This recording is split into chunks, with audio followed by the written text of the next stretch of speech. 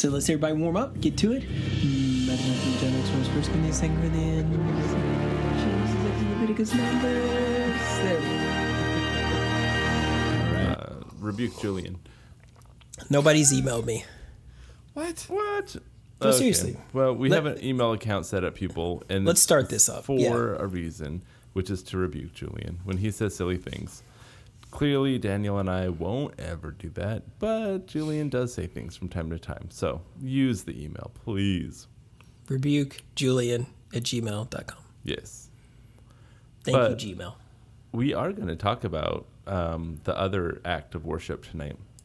Remember 5 acts of worship, and we said there were some other like miscellaneous things we could consider that were acts of worship that weren't one of the 5.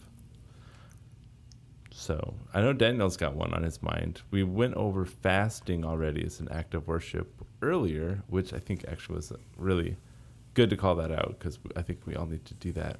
Well, Jesse, recap for us with the traditional 5. Oh no, you didn't. Oh, okay. See what he does. Yep. You got it. You got it, man. Pray, you got it. Sing, Lord's Supper, sermon, and collection. There it is. You tried to trap me, didn't you? Nailed it. Woo. You know what? He practiced. I had it written down on a Post-it note from 2 weeks ago. It was still somehow on my desk. I can't believe it. Outstanding. It worked out well. Outstanding. We did throw in fasting, so 5.1. Yep. But yeah, Daniel's got something. Yeah, he's got something. Fire. I do. I've got one. It's from what is it from? It's from 1 Peter. No, it's not. It's from 1 John, chapter 1, and verse 9, I believe. Yeah.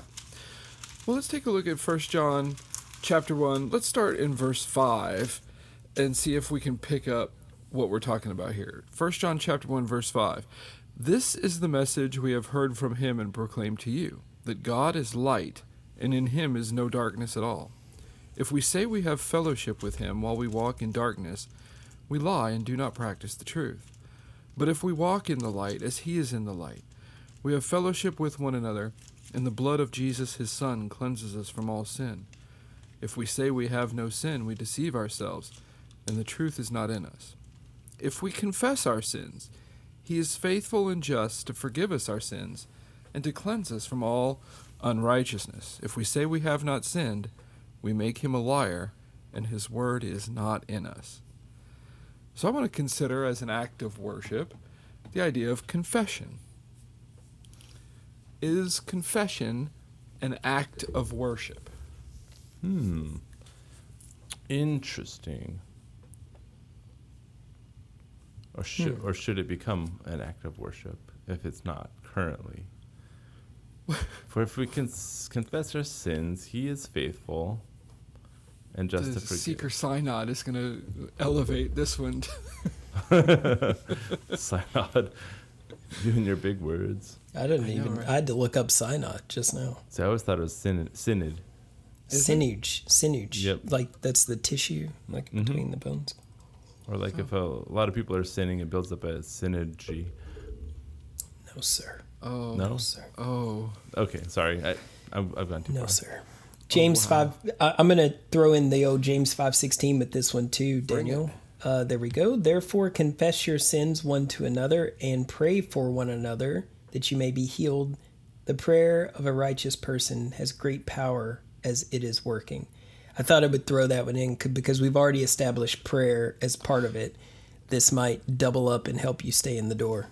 Yeah, this kind of links confession and prayer hand in hand, right? Mm-hmm. What verse was that one, Julian? I'm sorry, James 5:16. Oh yeah, yep. It's interesting because, clearly this is an important thing that we do, right? I mean, very important. Well, most of us in our corporate group worship time together on Sunday mornings, we make space at the end of the service for confession. It's very rarely taken advantage of, but we do sort of carve out a little area where the opportunity to make a public confession, if necessary, is available. Again, we don't typically take as full of advantage of that opportunity as I think we ought to, but that's a different story. The fact is, we do make room for it in our worship assemblies. It's true. Yeah, we do, but like you said, we don't take advantage of it. And I think it's easy to let ourselves off the hook with it because we're like, we have the slot and no one took it, so everyone's doing great this week. Perfect people again, nailed it. But yeah, it seems like we set it up in a situation where it's very intimidating to want to go forward. Like, I don't know, somehow the culture, at least where what I'm used to, is that unless something like seriously is going on or it's of a public nature, I suppose, or like, you've got some major life problem and you just kind of are at the edge of, you don't know what else to do. Maybe like, I've heard people get up before that were dealing with, forms of addiction or whatever. And they just said, wanted to make it known to people so that they could be praying for them. And, and also I think sometimes when you put a name to the problem that you have, it kind of helps make you accountable to that thing. And so, so I've seen it in those forms, but these are, the rare exception. It's not like, I don't think that's the intent of what the author has here. He's not saying when something blows up, the one in 20 years of your life, this is when you're going to do this thing. Confession is the last resort. Yeah. But we treat it like the last resort sometimes, don't we? We put, like you said, we put this sort of a stigma, a negative association with the idea of taking advantage of confession in front of everyone. Because, for whatever reason, because we don't do it enough. Maybe we don't necessarily believe James when he tells us to confess and pray for one another. For sure. Maybe we don't believe John when he says if we confess our sins, he is faithful and just to forgive us, because sometimes we have a hard time forgiving ourselves, or sometimes we've confessed to a brother or sister and they have misused that trust that we put in them. But none of that changes what Scripture actually says about the act of confession and the absolute necessity, I believe personally, the absolute necessity, if you really truly are trying to get sin out of your life, confession is the Bible's way of doing that. So why don't we think of that as a worshipful act, in the sense that it brings us into closer communion with the Father?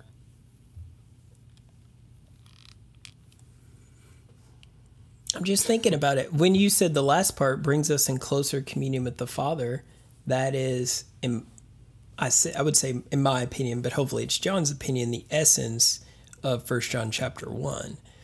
So he's talking about this connection with the Father, because that's what he says. He says, I want you all to be able to share in this, in like first 5 verses or so. And this fellowship that we can all share because you're all individually connected with the Lord. And then that next section is all about how there might be like a falling away from that because of how we choose to walk, live, and behave. And then how we have to be truthful with ourselves. If we sin, call it what it is and confess our sins. Otherwise, we make him out to be a liar. And I think that I can see what you're saying about confession being the act of drawing nearer to God. But from James' perspective, confession is also where we are vulnerable and very transparent with our brothers and sisters who, if we use 1 John, we are connected to through fellowship, through God and with each other anyways, right? And because of this connection, we confess our sins to them. They are going to pray for us. You're giving them an opportunity to share with you in this fellowship. This is all good stuff. And then as a result, this earnest prayer is going to achieve great results. I'm looking at different versions, and they all say very cool things. Great power to prevail. Great power as it is working. Powerful and effective. So you actually are able to draw someone else in this act, or in this moment of vulnerability, reconnection with the Father, and just pure honesty to God.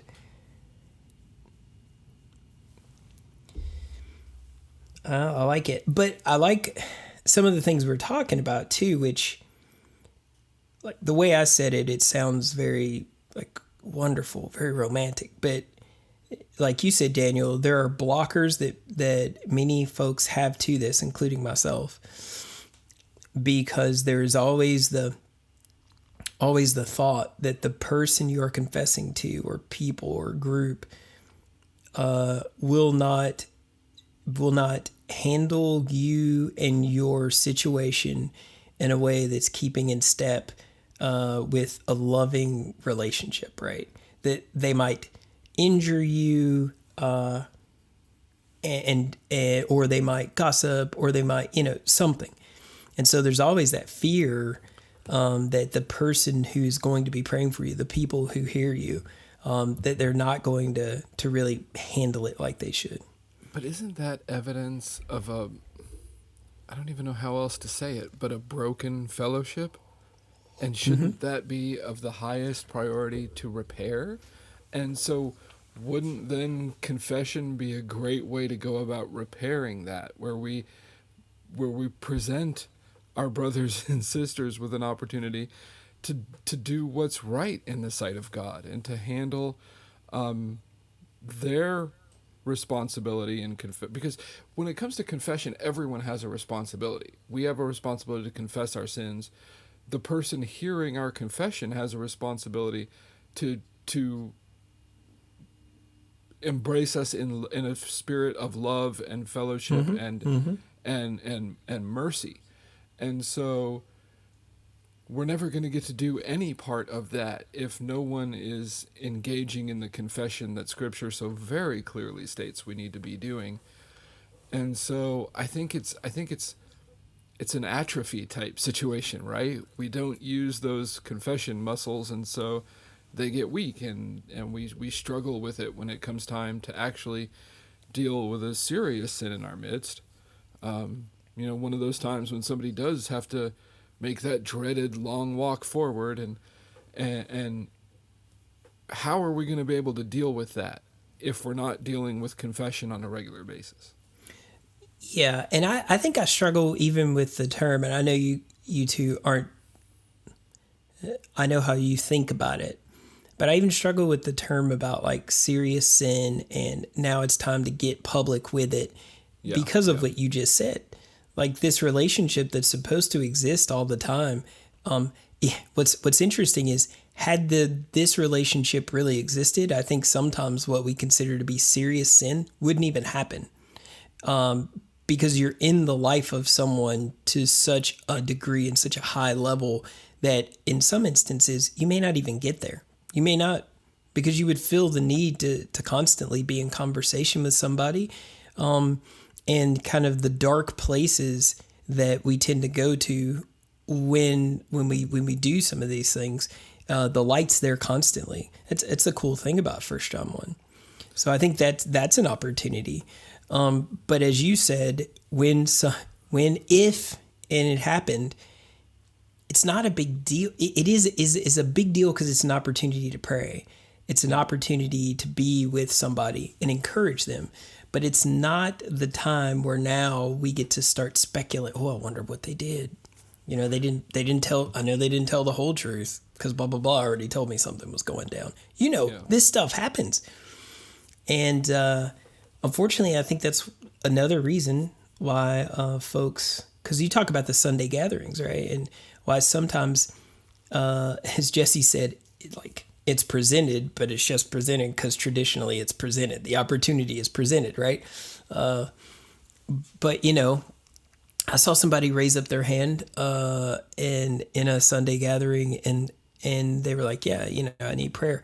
And I mean, it's like literally everyone turns around like inhaling them. They had trouble staying in their seat. They had to grip, and I bet they were thinking, don't we all like right? But why are you gasping? Is it? Yeah. What happened?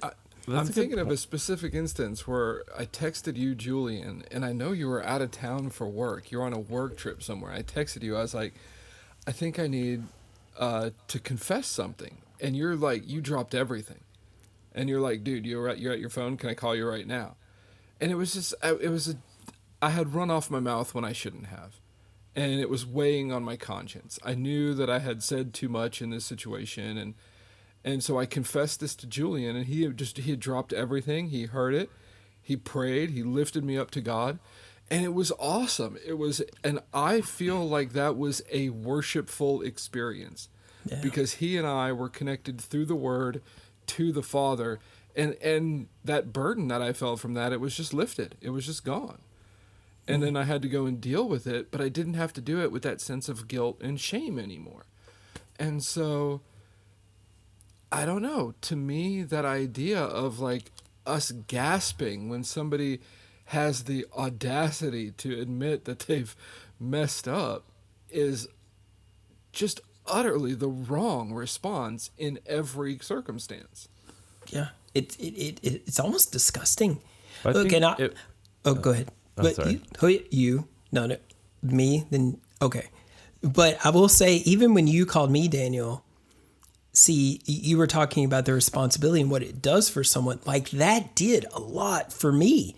Like, I am out of town, I'm away from my family, I'm on a work trip, and you get a little bit disconnected. But then when you text me, we get on the phone, and regardless of me talking to you about this, like, we're reconnecting. I mean, it's almost like you're right there in the car with me. And I actually was uplifted from that moment because I wasn't having a great day. I remember this. And I get off the phone and I hop out of the car, man. I got like a little pep in my step because we just fellowshipped together. And so you actually pulled me in closer from that experience. And plus, every time a brother or sister, what I consider to be steps up, like, it's like, I always think, oh, this is the game we're playing? Okay. It like takes it up a level. And I was like, whoa, this is what we're playing. And then you feel good about being in the game. I'm like, man, this is great. So like, when I go in here and run my mouth in the next 10 minutes, which is probably going to happen, I know who to chat with, And I'm serious. It really takes the other person up a notch. Yeah. As it should. Cut you off, Will. More. Hit it. No, this is a great topic, just because I think what we're talking about here tonight really highlights that something's broken in the way we at least are used to worshiping with the custom that we're used to. Doesn't it seem like we're not taking scripture seriously? Because we just read several scriptures. Look at the time. I have got to go. It's enough for Seeker tonight, folks. I mean, because clearly, like, there is a big place for us to confess our sins to one another, and we've tried to put it in a little box that's convenient. It's like, okay, we made a time for it, maybe at the end of worship or something, but if you're gonna do it, it's gonna be really embarrassing for you. Like, not the best platform. No other like real way to do this, with a group or anything. No structure. And we're not doing it. At the end of the day, we're not doing it. And also, I don't really want to do it, if I'm being perfectly transparent, because it makes me deeply uncomfortable to think about, like, right now I confess my sins to God. Like, it's an A-B conversation, and everyone else can just see their way out of it. But that's not what the scriptures are saying is the right way to handle this. And there's some other design here that we are derailing when we take that away from the scripture. And now, does that mean it has to be like, you stand up at the pulpit in front of 200 people and spill your guts? No, right? There can be other mechanisms for how you do this. Absolutely. Right. Yep. So, but there are some pockets doing this, I'm sure, but by and large, I would say that I don't think that we're doing this. And then that's what makes the gasping happen when someone does finally get up the guts to go do it because they are so desperately in need of help and they don't have anyone close enough to them, so that this is the only avenue that they have. So they do it, and then everyone gasps at them. How much did that help them? Like, it creates a broken system. Yeah, I think it's a real shame that we push someone to the point where they feel like they have no other option than to ask their brothers and sisters for prayer. Like, that's a heartbreaking thought. We ought to be engaged in this so much that it really should very rarely come to the point where we have to stand up in front of a room full of people who are going to gasp at us. It should be as simple as a text message. I really need to talk right now. Yeah. That's where this needs to start, I think, before we elevate it to the congregational level. But I don't think starting it at the you text your friend level takes it out of the realm of worship. Mm-hmm. Right? And not like, there's when two or more are gathered in my name. I'm not talking about that. I'm talking about people getting together in the presence of their God to give him glory, honor, and praise. We do that when we follow his word, when we do what he's asked us to do. And I think he's given us this specific mechanism, like you were saying, Jesse, he's given us this mechanism for a reason, right? He's put us in the church for a reason. It's not just to hold down the right pew. It's to build one another up, Ephesians 4. It's to equip each other for the working of the ministry, which means restoring a brother who is lost in sin and restoring a brother who is stumbling a little bit counts too. Mm-hmm. It's not, I don't know. I'm about to get all worked up. Oh boy. Wait, you're not worked up? There are, I've seen communities where this works. Okay, wait, I wanted to back up. Wilmore, I think you were saying something about this, and it triggered a thought I had, which you said, I know there are pocket strings. Is that what you said? Pockets of people, something like that. Oh, I thought you said pocket strings, and I was like, that's a new one. Never heard of it. It's a P&W thing, but I know what it means. I was like, look, got it. So there are some people who do it, and I bet the people who participate in this, it's probably so natural that it's like, oh man, hey, hey man, pray for me, because look, I just wailed off at my boss. And that is not acceptable, man. I made the whole place look ridiculous. Like, pray for me. And they're like, yeah, let's do this right now. And it's so natural because they're in this constant state of just talking and confession and prayer and just, kind of looking out for each other. Or people say, like, how can I pray for you? Surely you've had somebody text you and say that at some point. Hey, man, I just want to know, how can I pray for you today? Boom, another way that we can kind of work this out. And then it's not necessarily like on, publicly, at the end of a Sunday gathering with the spotlight on you. They only turn one light on for that. It's just the beam that goes down over you. Yeah. But I was also thinking that I have seen some communities where this works, where people do it publicly. And I remember a couple of instances in different locations where this sort of thing happened, and in one sense I was a little bit uncomfortable, but thinking back, I was uncomfortable for the wrong reasons. It was beautiful.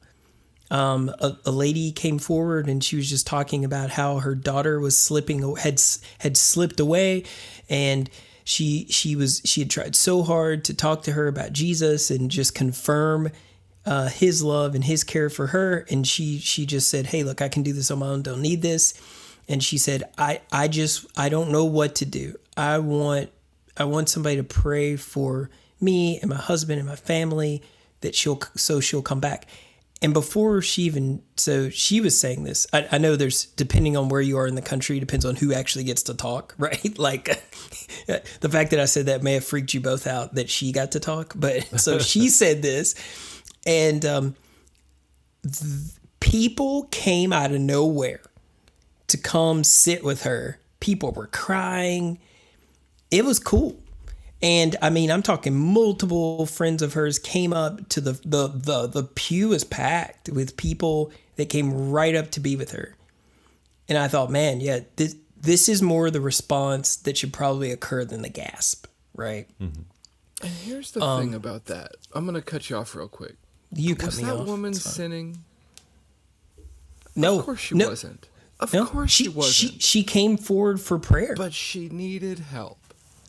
Absolutely. She needed encouragement and support from her church family. And that's what she got. And that's a beautiful thing. You're absolutely right. Yep. Yep.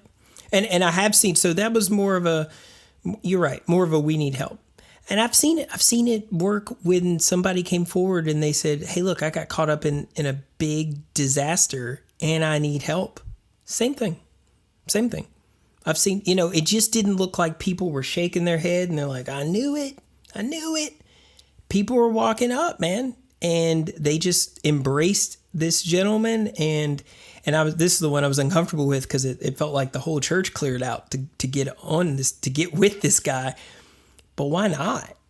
I mean, this is a member cool. Is a member of the body, man. And you want them to know that they are loved and they are appreciated. And all you're doing is reflecting the love Christ has for them to begin with, right? I mean, if the father and the prodigal son hits the road and starts running, and we all know he probably that's crazy for him to be running. Well, we wouldn't do that.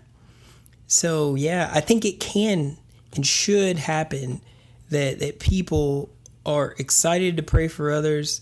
And, when people weep, we weep. When people are excited and laugh, we laugh with them, and we come alongside of them and just try to hold all that judgment junk, just leave it. This is about them being right with the Lord. It's funny that you bring up the parable of the prodigal, because I was just thinking today about the parable of the stodgy older brother. Mm-hmm. And how often are we that guy sitting on the pew? Well, for sure. He gets to mess up and he just gets to come right back in, right? He gets to go and, how often do we take that attitude when somebody really needs us instead to throw our arms around them, to lift them up to God and to show them love and compassion? Oh, that's a good point. That's a good point. Because, that you could take that view. Somebody comes forward and maybe everybody knows they've been struggling forever. They come forward and all you think, man, this is embarrassing. I hope they feel the burn. And then you start misusing scripture. Godly sorrow produces repentance. Feel that godly sorrow up there. This is what happens. People say, yeah, I hope it's lonely up. What? It's like, what is that? Look, we baptized a guy in Africa several years ago. And I know I've told you guys the story. But if the Seeker audience has heard it, hear it again. So this guy comes forward in the middle of one of my long-winded sermons, and he tells the interpreter, he asked him how much longer I plan on preaching.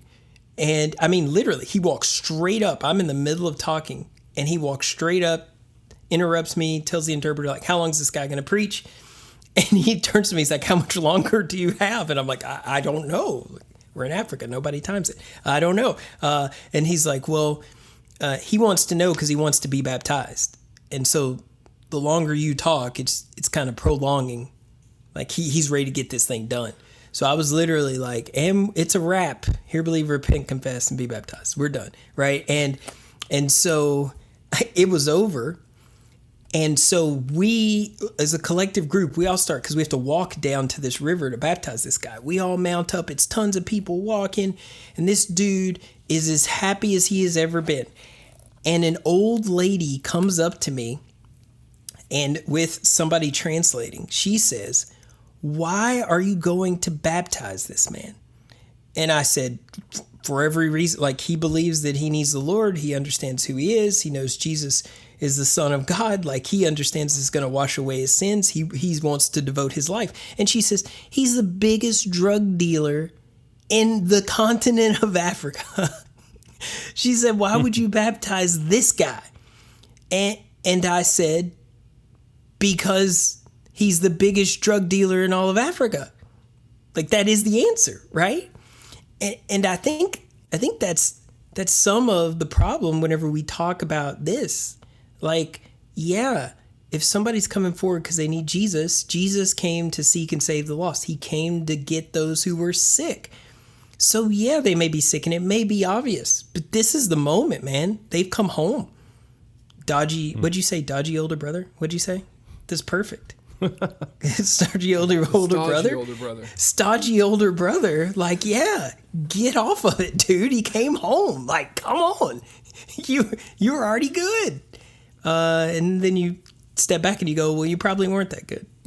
You should be coming forward as well.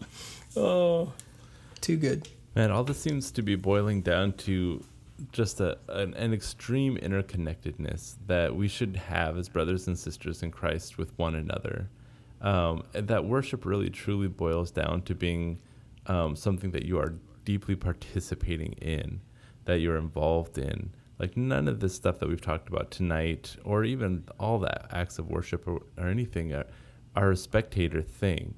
And it's so easy to go to worship and just be fed and you leave. But man, the hard work is putting yourself out there, getting involved, talking to the people that are kind of needing you to talk to them, not just talking to your friends every week. Like, how can you help people, and make that a goal every week as you're trying to find out if there's something you can help with. And when you're purposely trying to deeply interweave yourself in with the body of God, these opportunities are going to be all over the place, and you're going to know these people are struggling with sin. Yeah, and it's just going to become part of your conversation, and it's not going to have to be an awkward, weird production, or we just ignore it and hope it goes away kind of a situation.